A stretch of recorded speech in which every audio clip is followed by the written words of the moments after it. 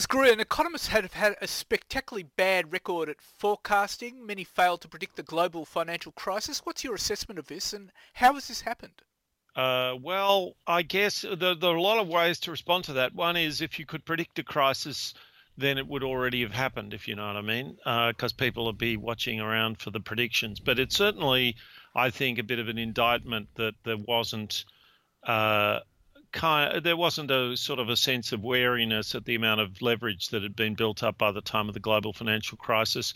And in fact, at Jackson Hole, the big annual conference of the Fed in 2006, I don't think it was 2007, a very senior economist, and I'm trying to remember his name, Rajam, someone, basically put this view that the world financial system was becoming more leveraged, and there was, a lot of risk that might, if that risk hadn't been properly distributed and was in fact, it was sort of aggregating risk rather than distributing risk, then we were in a lot of trouble. And he was fairly aggressively put down by people like Larry Summers.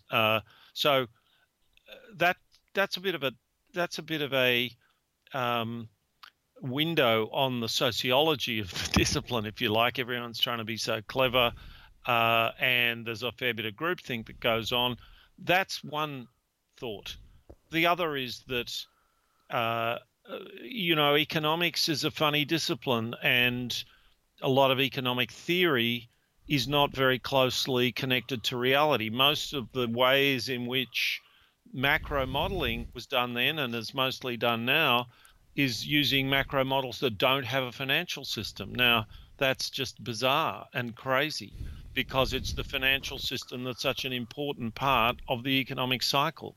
So there's a lot to say there. Then there's lots of other things to say, like we don't tie our forecasters down to predictions which we can then interrogate after the event and find out how correct they were. What I mean by that is that if I tell you that growth will be 3.25% next year, I haven't told you my degree of confidence that I'm giving you that forecast. If I did, I'd have to give you a range. I might have to say I'm 40% confident that it'll be within 0.25% of that figure, and so on. And then we could compare my forecasts against what happens as time passes. We don't do any of those things. So what we've got is we've got a kind of entertainment show, and a show in which people the big fish swim around and say, well, my forecasts are this, and all the business people turn up to find the forecasts of the central bank and so on. But nobody's marking any of this stuff to market. Nobody's finding out how much real information is in these forecasts. Finally, the other reason we so rarely predict recessions is that recessions are rare events. So if you're not going, so even in 2007 or 8, if we reran the world, not exact, in a probabilistic sense, maybe it's true that there was still less than 50% chance of a recession in looking at 2008. There might well have been less than a 50% chance of recession in 2009. It's just that a series of events happened, like Bear Stearns going down, Lehman Brothers, AIG, and so on, and that triggered the recession. That might have happened in a year or two's time. Now, what's the significance of that? The fact is that because we're not getting forecasters to say what the chances of what they're forecasting, then it's not really in anyone's interests to ever forecast a recession, because it's unlikely their bet will come in. The recession's always an outsider, and if the odds are the same on all the bets, you're not going to bet on the outsider, if that makes any sense. Now, the issue is that forecasting doesn't then seem to be evidence-based, which leads to another important question of how important is it to be able to measure these forecasts? Well, that's the essence of it. So when Philip Tetlock who many of your listeners will have heard of, he got interested in this, and he got interested in it in the area of forecasting political events. And he asked himself the question, how much might a scholar of Russia and international relations, how much might their expertise add to their forecasts? And their forecasts might be of the way the Russian economy will go next year, or whether Mikhail Gorbachev will still be the secretary of the Communist Party in 1987. This, let's say, a forecast in 1986.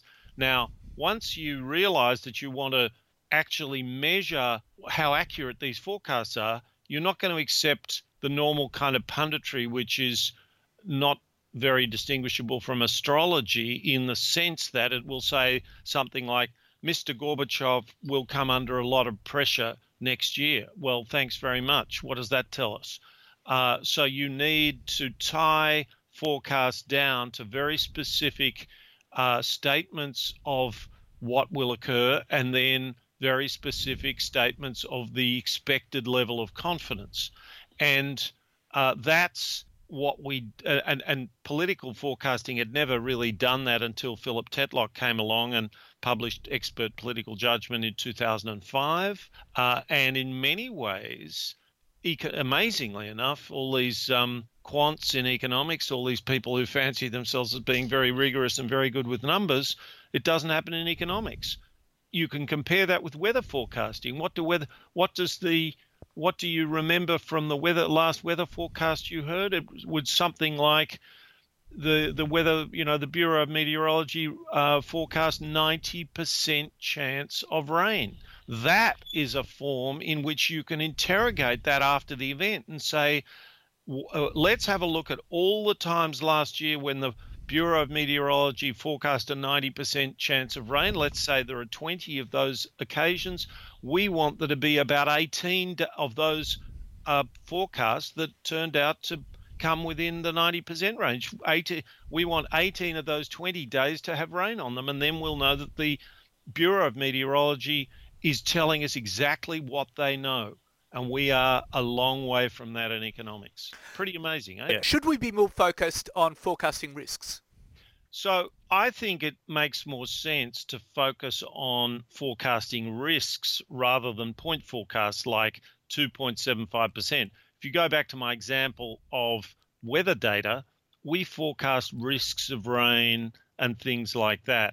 So I think we should try to focus on the changing chances over time, for instance, that there will be a recession next year. Now, that's easily said. It's difficult to do because the data that we get on whether our forecasts were right or not only turn up once in a while. They only turn up once every 10 years if you have a recession, roughly once every 10 years. What I think we can do in response to that is we can do the sort of thing that Philip Tetlock did, which is to try to get forecasters to forecast lots of things that we can measure more often than one in every 10 years.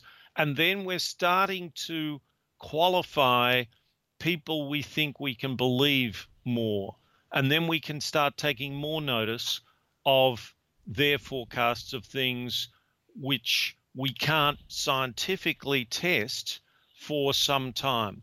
I think there are ways of doing this if we try to understand that the problem is to try to have a good, if you like, market for the reputation of forecasters. And at the moment, it's not much better than a footy tipping competition. There's not much information in there. There's a lot of role playing. A lot of people are trying hard, but we're not really much good at sorting out the sheep from the goats. Well, Nicholas Gruen, that would assume a massive rethink of forecasting and quite profound insights. Thank you very much for your time. All right, no worries. Thanks a lot, Leon.